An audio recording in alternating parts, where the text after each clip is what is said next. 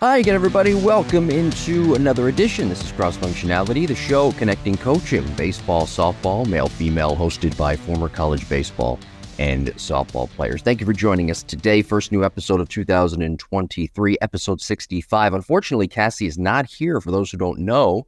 And if you do, I hope you sent out your congratulations to her. But for those who don't know, she did just recently give birth and she is on maternity leave. She will be back with us, though, in the next couple of weeks. But I've got good news. I'm not doing this alone. I couldn't do this show alone. Some of you are probably saying, thank goodness for that, right?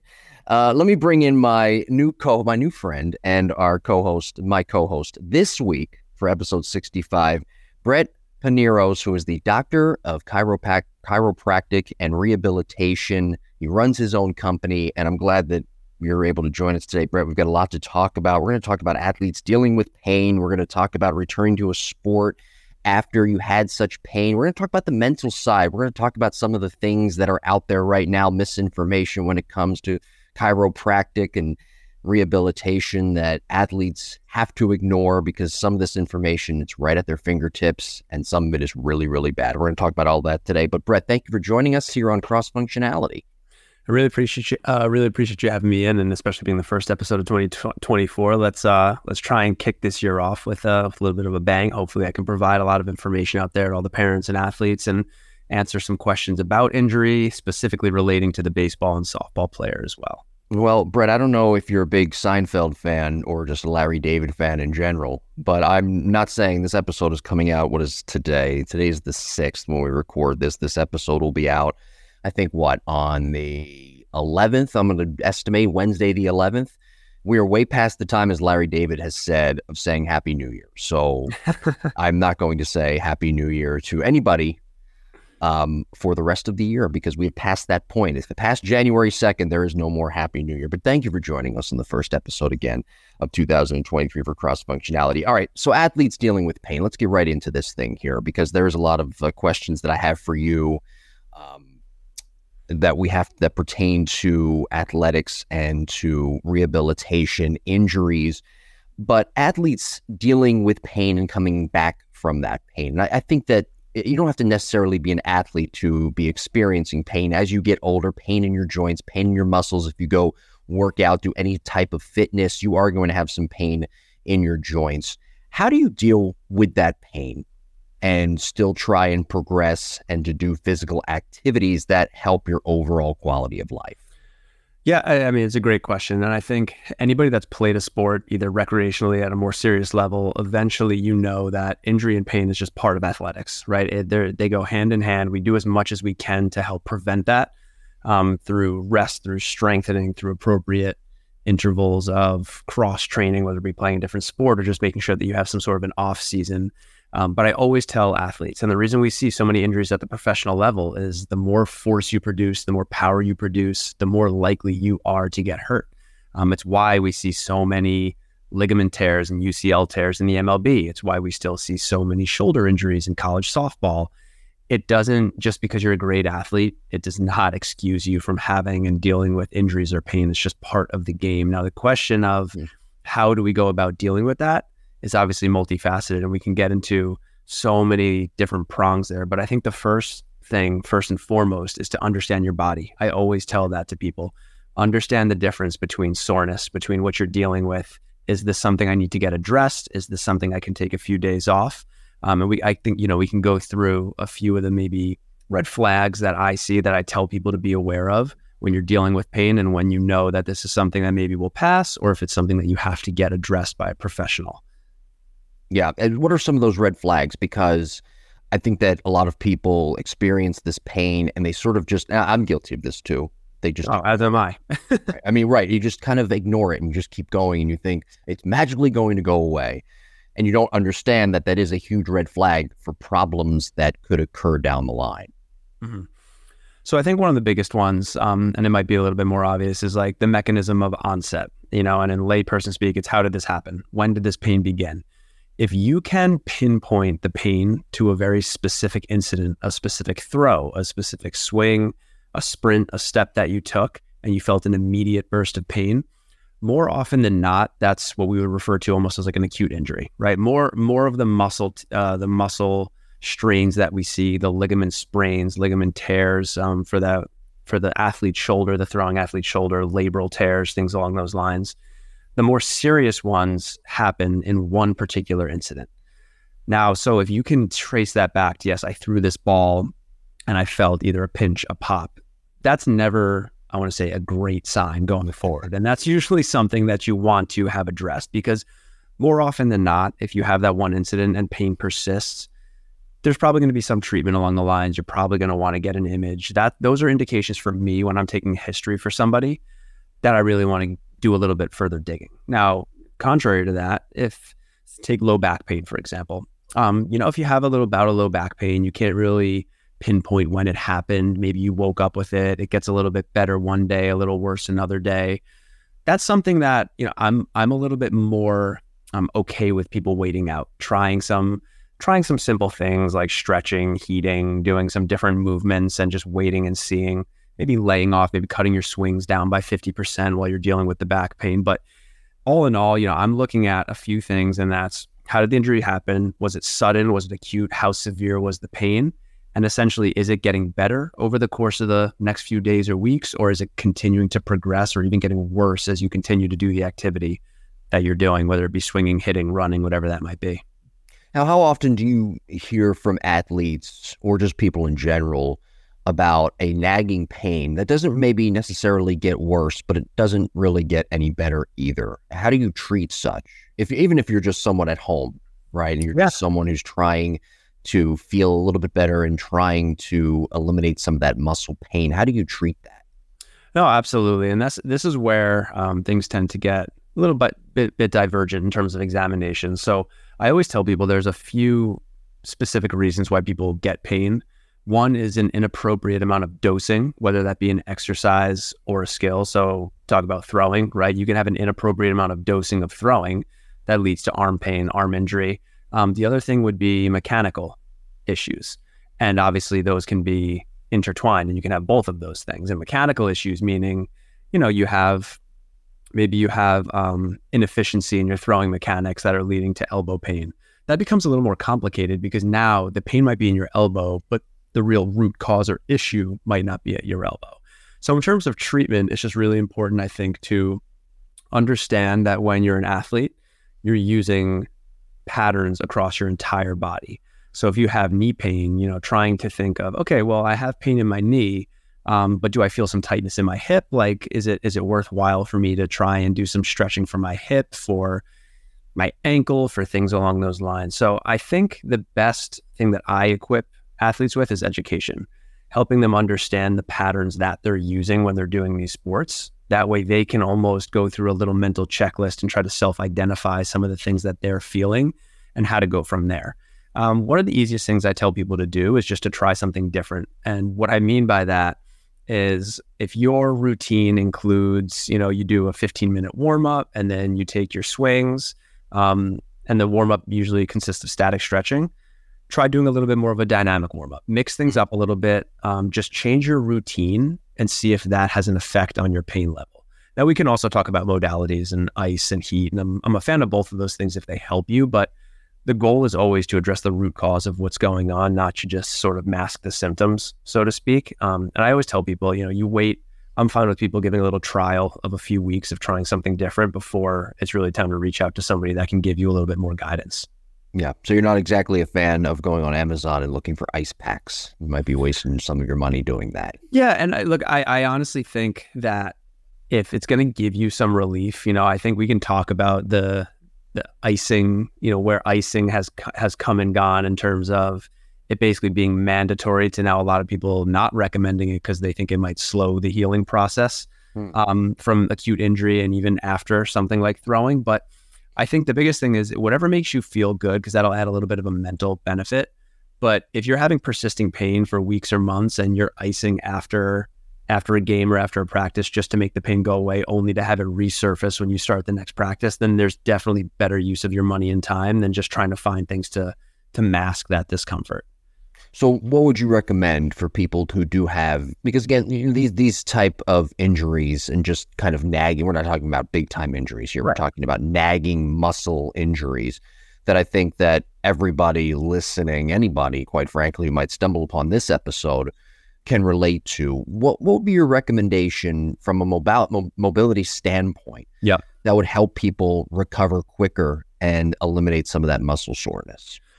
I think having a really good arm care and mobility routine and strength routine, honestly, to tell you the truth, is a really good answer for that. Most of what I end up doing with people that come in with these nagging pains is identifying what I would call movement inefficiencies. Essentially, my job, which I find funny and people tend to kind of scoff at this too, is like, my job is not to point out your strengths. I mean, I'll tell people their strengths, but if we just work on your strengths all the time, then, we're not going to really elevate your game or your resiliency as an athlete. My job is to say, hey, you do this really well, but I think we can work on this. I think we can work on your ability to stabilize your shoulder overhead.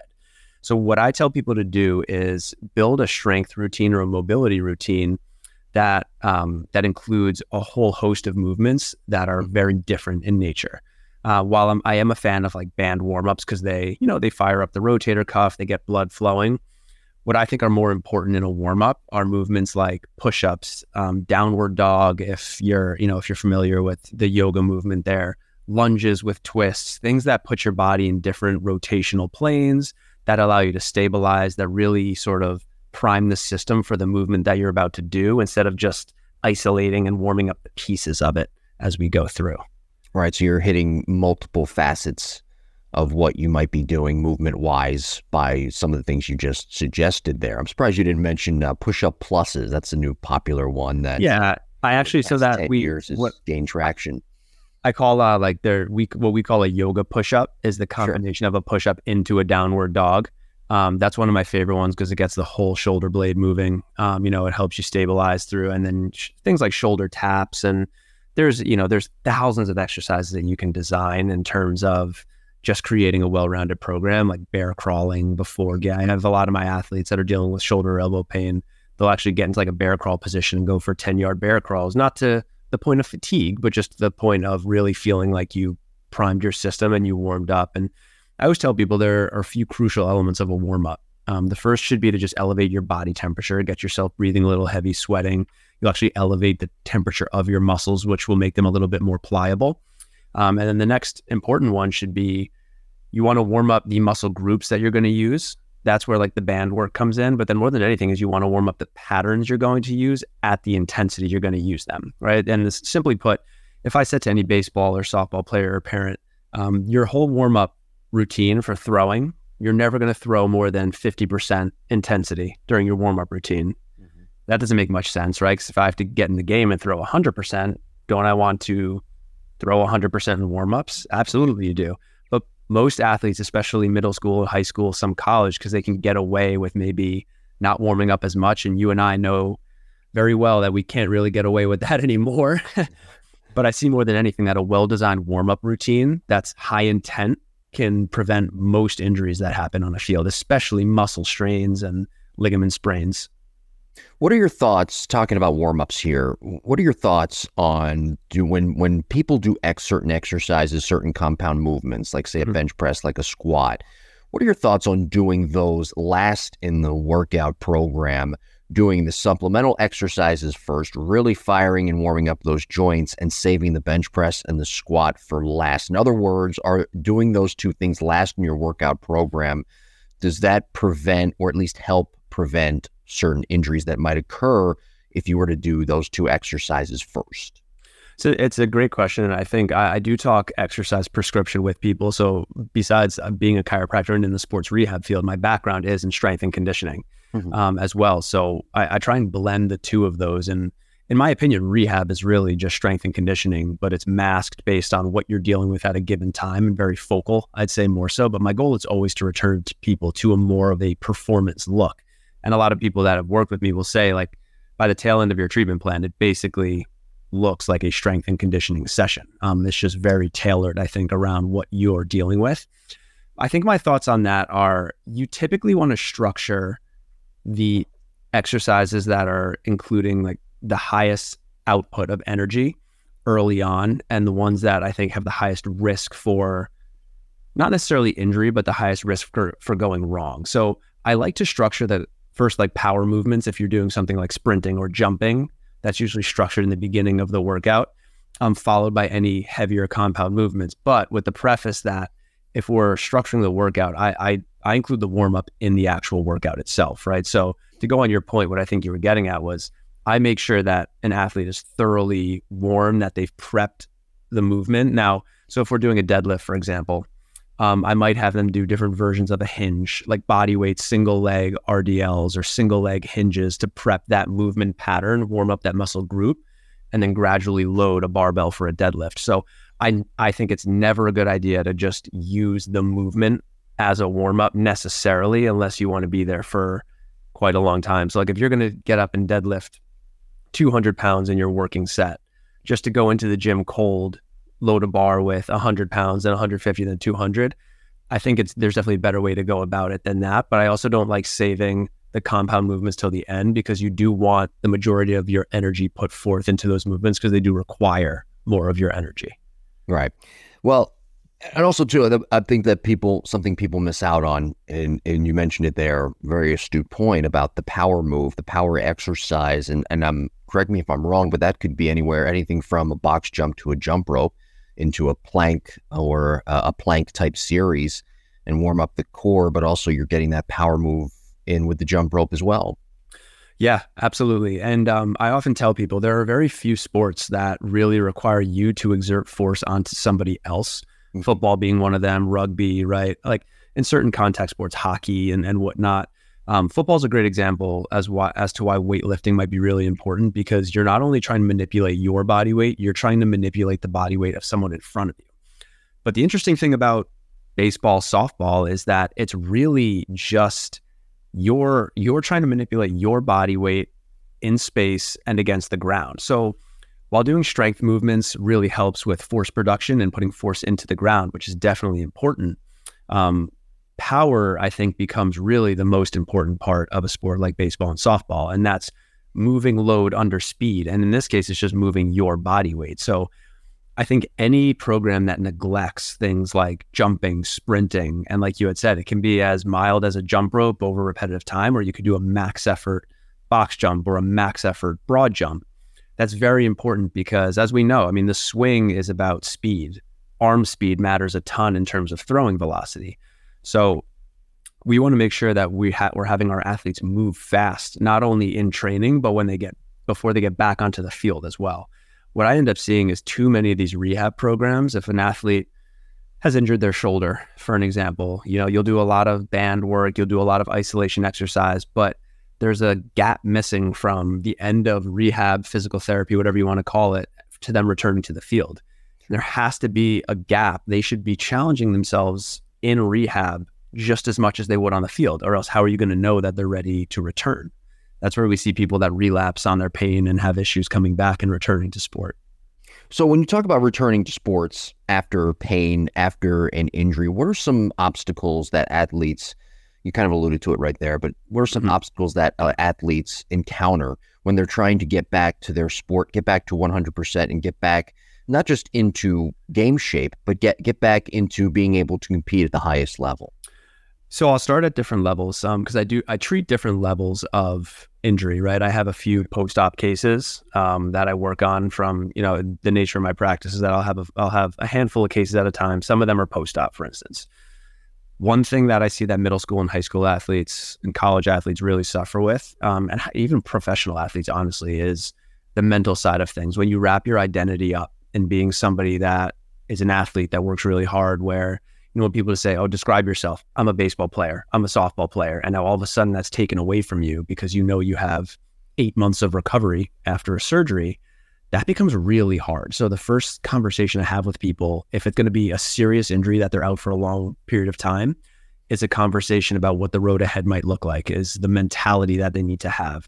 You're still an athlete. Instead of dedicating yourself to training, now you're dedicating yourself to getting better. Put that same mindset that you had into training and being on the field as to being in here, being in the recovery room, taking your nutrition and your sleep very seriously. So that's the mental side of things. Now, the physical side of things is very important too, because if you're on a high school team, if you're on a travel team, you might practice 5-6 days a week. You're playing a few games a week, double headers on the weekends. Most of the time, at most, I'll see somebody 2-3 times a week. So there are, and for an hour at a time, maybe a typical practice, will go more than an hour, 2 hours, 2.5 hours, and games and double headers, obviously forget about it. So what I run into and the athlete runs into is if you're just seeing me 2 times a week for an hour at a time and you're stressing yourself then, and all of a sudden we think you're going to go back to practicing 6 days a week, full intensity, there's going to be a little bit of a disconnect there. So part of the issue that people go back in is the workload issue, where they're not getting challenged enough in rehab, where yes, the body has healed, the actual injury is not, it's not inflamed anymore. There's no tear. The surgical site has healed. But that doesn't mean that you're ready to go back. If you think about an ACL tear, it's not like you tear your ACL, you get the surgery, you sit on your couch, the surgical graft heals, and now all of a sudden you can go back and run and cut again. So you need to be stressed. Your body has to adapt. And I think sometimes people just are not stressed enough to the point where they're confident to go back and their body can hold up to the stress that they're putting it through when they return back to sport. Yeah, I'd love to hear your opinion about this, but everybody made a big scuttlebutt, if you will, right, last fall about, I almost said Brett Favre, about Aaron Rodgers returning or possibly returning this season to the New York Jets because they saw video footage of him on the field prior to the game. He was throwing, really wasn't putting much pressure on that Achilles, which I'm sure probably, by the way, and we can get into this another point of today's episode, the Achilles injury is probably one of the worst that you see and one of the worst you have to rehab athletes from. Absolutely. But, going back to Aaron Rodgers, though, you mentioned something in there that I think a lot of people didn't realize is that, yes, he was doing that stuff on the field and his recovery was pretty quick, I would think, from that Achilles injury, but he wasn't putting the necessary amount of stress on that injury and stress on his body to be able to compete at the highest level of the National Football League. And that's one of the components that I think people were missing out on, that he was not putting that necessary stress that he needed to on that Achilles. And sometimes I think maybe athletes, and obviously you know better than me, but athletes don't understand that part of it too. They just want to get back on the field. Okay, I did my rehab, check the box. Now it's time to get back on the field, but they haven't really tested that injury, whatever that may be. Yep. And they haven't put enough stress on that injury to tell them, okay, now we're ready to compete again. Yeah. And, just because of our audience, and I know who our audience is, and I want to provide as many useful tips as I can. So when you're seeking a rehab professional or a surgeon, but specifically a rehab professional, because a lot of these surgeries, they're done very similarly, right? Like you have obviously surgeons that are at the top of their game that specialize in certain things, but what's really going to make or break your recovery is what type of rehab and really how seriously you take your rehab. When you're selecting a PT, chiropractor, strength coach, you want to ask a lot of questions. Don't assume that we're all the same, because we're not. We have different backgrounds. We put different amounts of effort in. We have different facilities. We have different approaches. So make sure that you ask the right questions. And some of the questions that you can ask are, one, have you ever rehabbed this injury before? How many? What is your success rate rehabbing this injury? What's your approach? And what measures do you use to progress and clear for return to sport? I try as best I can to always have objective measures as I go through this. I use force plate data. I'm lucky enough to be in a facility, and it's obviously Coach Cassie's facility. So, I have a lot at my disposal, but I don't subscribe to the timeline-based return to sport model. I subscribe to the prove to me that your body can handle the forces that it needs to handle model. And as best I can, it's not perfect, but trying to have objective data to make sure that you come back. So if you're an athlete who has even just a rotator cuff, just a strain of the rotator cuff, no surgery, but maybe you're out for 4 to 6 weeks, demonstrate to me that shoulder is as strong as it was, or is as strong as the other one at least, because that's what I have to go off of. So I use tools to measure the strength of rotator cuff and endurance of the rotator cuff. If you have no pain and you can prove to me that you're that strong, then I have no problem clearing you to go back to sport. But just because 4 to 6 weeks passed doesn't mean that your body is ready to go back. And then specifically what you were alluding to, I'm a suffering Jets fan. So my dad's a suffering Giants fan, so there is some suffering there too. I know. I'm at least happy that I have some company in New York State now, because for the longest time I was feeling a little lonesome here in the football department. But and it's actually a great lesson, because I've dealt with a few Achilles injuries in clients that have come through. Never compare yourself to somebody else that had the injury. Even if it's your best friend, they're the same age, they're on your same team. Bodies recover differently. Bodies handle force differently. They handle stress differently. And so you have to take your path to recovery. I think so many times we see even, and honestly, the parents listening will know this if they're football fans, maybe not some of the kids, but Adrian Peterson tore his ACL and was back in like 5 months, 6 months, never had a re-injury. He came back and had the best season of his career, I think. It was in yardage, in terms of carried yardage. It's not typical. It's possible. We also have to remember what these athletes are probably getting in terms of care, 2 sessions a day, all those things taken into consideration. But the overall lesson... And genes too, and I don't mean to cut you off there, but also it comes down to DNA and genes. Absolutely. I've had the pleasure of being around a few professional athletes of different track and field, football, baseball, even swimming, gymnastics. When you're around a professional athlete, it's just different. Their bodies are built differently, and you realize it right away. And it's impressive to be around, and you realize, I like to use the allure of like, you're dealing with a Ferrari at that point, right? In terms of, and it's okay. We're not all going to get to that level. There's probably people of various levels. I played Division III baseball and was very happy with where I got to and had what I deem a successful career. But we just have to realize that we're all different. So comparing yourself to another person in the recovery is just never a good idea, because it sets you up for failure right off the bat. You mentioned back injuries earlier, lower back. A lot of people have that problem, a sciatica problem that goes all the way down from their hamstring to their bottom of their foot, right? And I always like to roll the tennis ball underneath my foot to keep that muscle loose. But that's one of the injuries that people deal with a lot, just normal everyday life. But a lot of people deal with shoulder mobility type injuries, and they deal with whether it be front shoulder or the side of the shoulder. I'm sure I'm not using the right terminology. I know I'm not, but nonetheless, I think people know what I'm talking about. A lot of times the shoulder mobility, it's a good test when they lift something overhead and they can't really do it without any sort of pain. I've been there before. Fortunately, I've gotten out of it. But I do wonder, when it comes to, and we talked earlier about exercise order.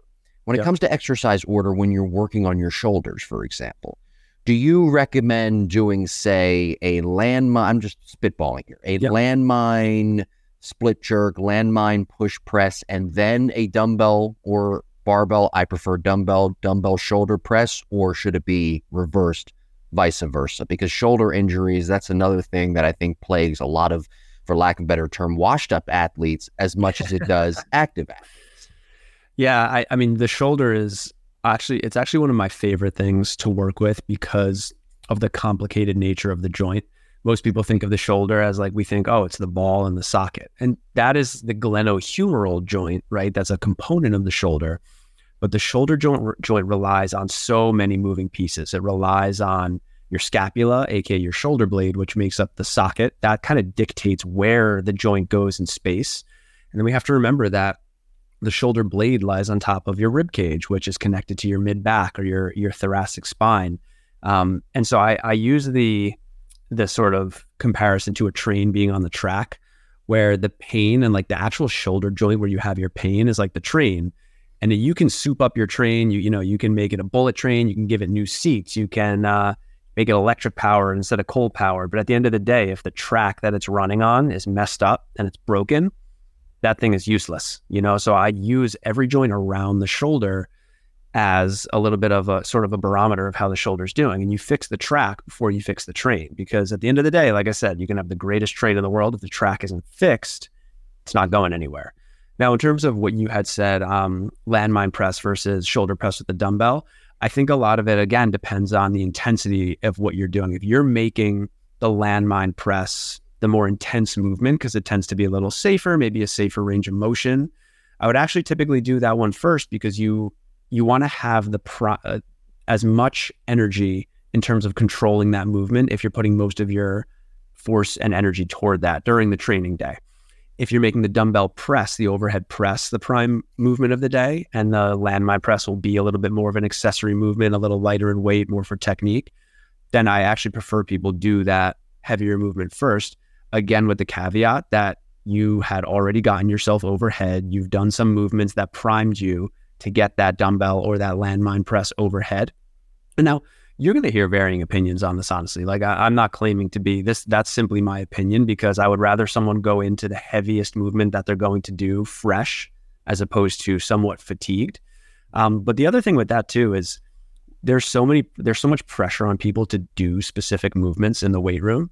And I want to reiterate to people, if you're a power lifter or an Olympic lifter, where your sport is literally how much you can put on that bar and lift, then you have to do a deadlift, you have to do a squat, you have to do a bench press, you have to do a power clean or a snatch, right? Because that is your sport. It's like saying, hey, I want to be the starting shortstop for your team, but like, I don't really want to hit. And I mean, fielding, it's kind of like not my thing, like it just doesn't work that way. The weight room for an athlete is the place where you should get better at your sport. You should prevent injury for your sport. If you're going into the weight room and you are hurting yourself repetitively, if you're so sore or you are deadlifting and your back hurts when you deadlift, so now it's affecting your swing, there's a problem there. And I'm not saying don't deadlift, don't squat, because you can figure out the mechanics and how they work for you. But remember, there's no one movement that you have to do in any given setting. You have to know what works for you. You have to be honest with what works for you. I have athletes that no matter what we do, we can't figure out why. The only thing in the gym that bothers them is a back squat. We look at every mechanic, we narrow it down, and it just doesn't work. So you know what? We switch to a lunge, we switch to a Bulgarian split squat, maybe even a front squat. If it changes the load for them, they're still getting a training effect of putting force into the ground. And at the end of the day, we're kind of we're getting the desired effect. So don't feel like you have to do a movement just because you see it on social media or your favorite strength coach said you have to do deadlifts. It's going to make your swing better. It's just not the case for everybody. Yeah, that's a great point. All the studying that I've done on fitness and body control and taking care of the body, everybody says this. Everybody's different, right? You mentioned it there. Everybody has a different type workout program. Prescription of exercises might be different. They may do different type of progressive overload. They may use isometric or eccentric type movements and incorporate that into progressive overload. Everybody's different, but the one thing that I've noticed where all trainers seem to unite on is the simple point of there are different ways. Nothing is set in stone. And right. Even if you prescribe a certain exercise, nothing is set in stone. You don't have to do the back squat. You don't have to do a front squat. You don't have to do a certain type of, or say, straight bar deadlift. You can do a trap bar deadlift. Mm-hmm. Nothing is certain. Nothing is set in stone. You can do different types of compound movements, that are still compound movements, maybe just a little bit different from the traditional. Right, absolutely. And I always go back to explaining to people the why behind everything. I like to explain the why behind how I treat somebody, like why I'm deciding to do some deep tissue therapy here, or why I'm deciding to manipulate this joint, why I'm choosing this exercise. And the why behind strength training is to better prepare yourself for the forces that you're going to encounter during your sport. So at the end of the day, whether we're squatting or deadlifting, we're not really trying to mimic anything in the actual sport. We're trying to get better at putting force into the ground and exerting force upon, so that we can push into the ground better when we swing, so that we can push into the ground better when we sprint. I wouldn't choose the back squat for a basketball player because it mimics the early portion of a jump. Like when you get too nitty and gritty like that, that's where we end up with sort of like silly exercises where you're just like trying to add a ton of load and weight to a skill movement that someone does in their actual sport.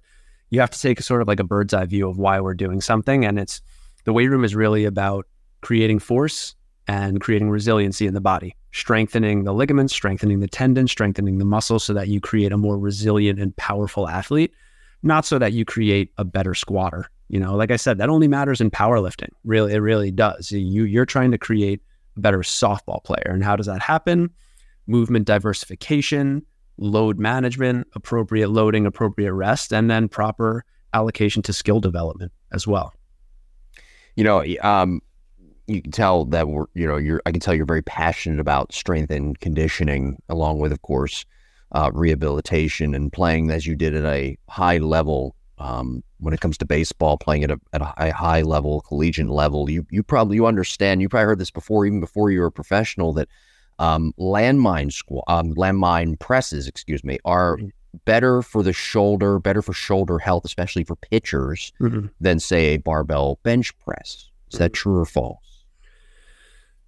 It's so hard to put definites on them. I'd say for the average, I'd say it's true. And for these reasons, the landmine press tends to be a little bit, I've just seen people it'd be a little safer for the general, for like, if we look at all athletes, it tends to be a little safer because you're operating in more open space. The problem with a bench press for me is that when you lay on a bench, you're creating a closed chain movement, meaning you are rooted to the bench.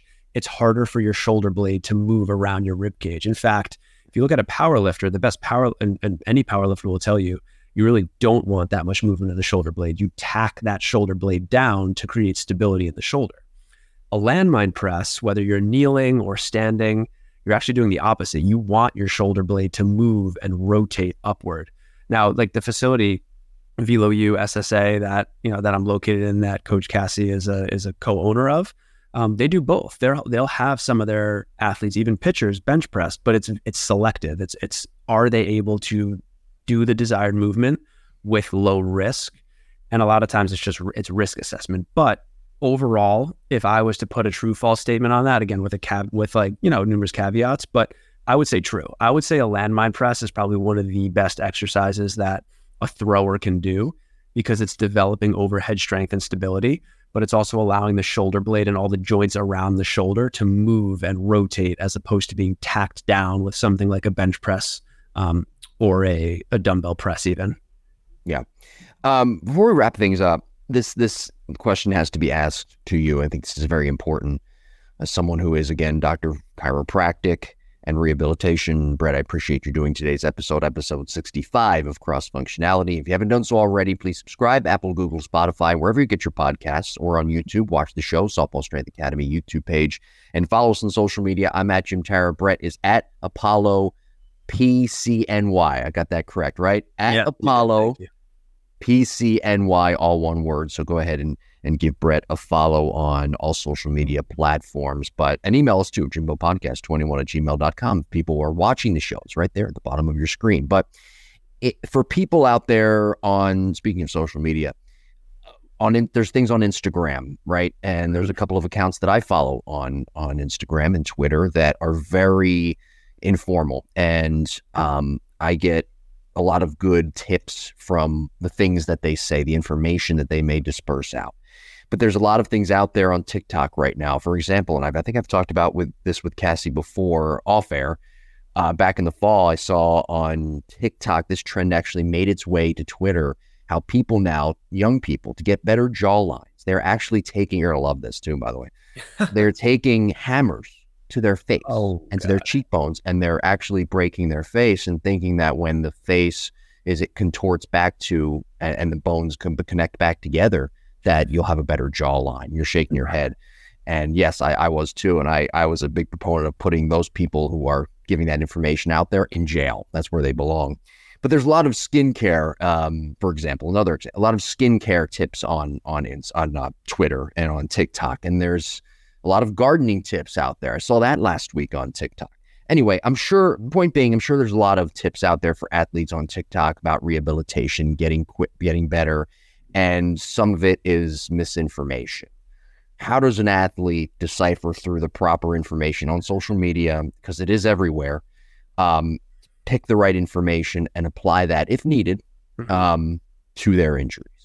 It's such a good question, because we live in such an amazing time now where you can learn a new skill just from YouTube. You can get amazing information like the one that your podcast provides people for no cost, and just the cost of their time. And there is so much, and chiropractic is I think a particular field where there are accounts just set up to watch and hear people manipulate joints, right? They just put a microphone on the back and just all you hear is crunch all over the place, right? Yeah.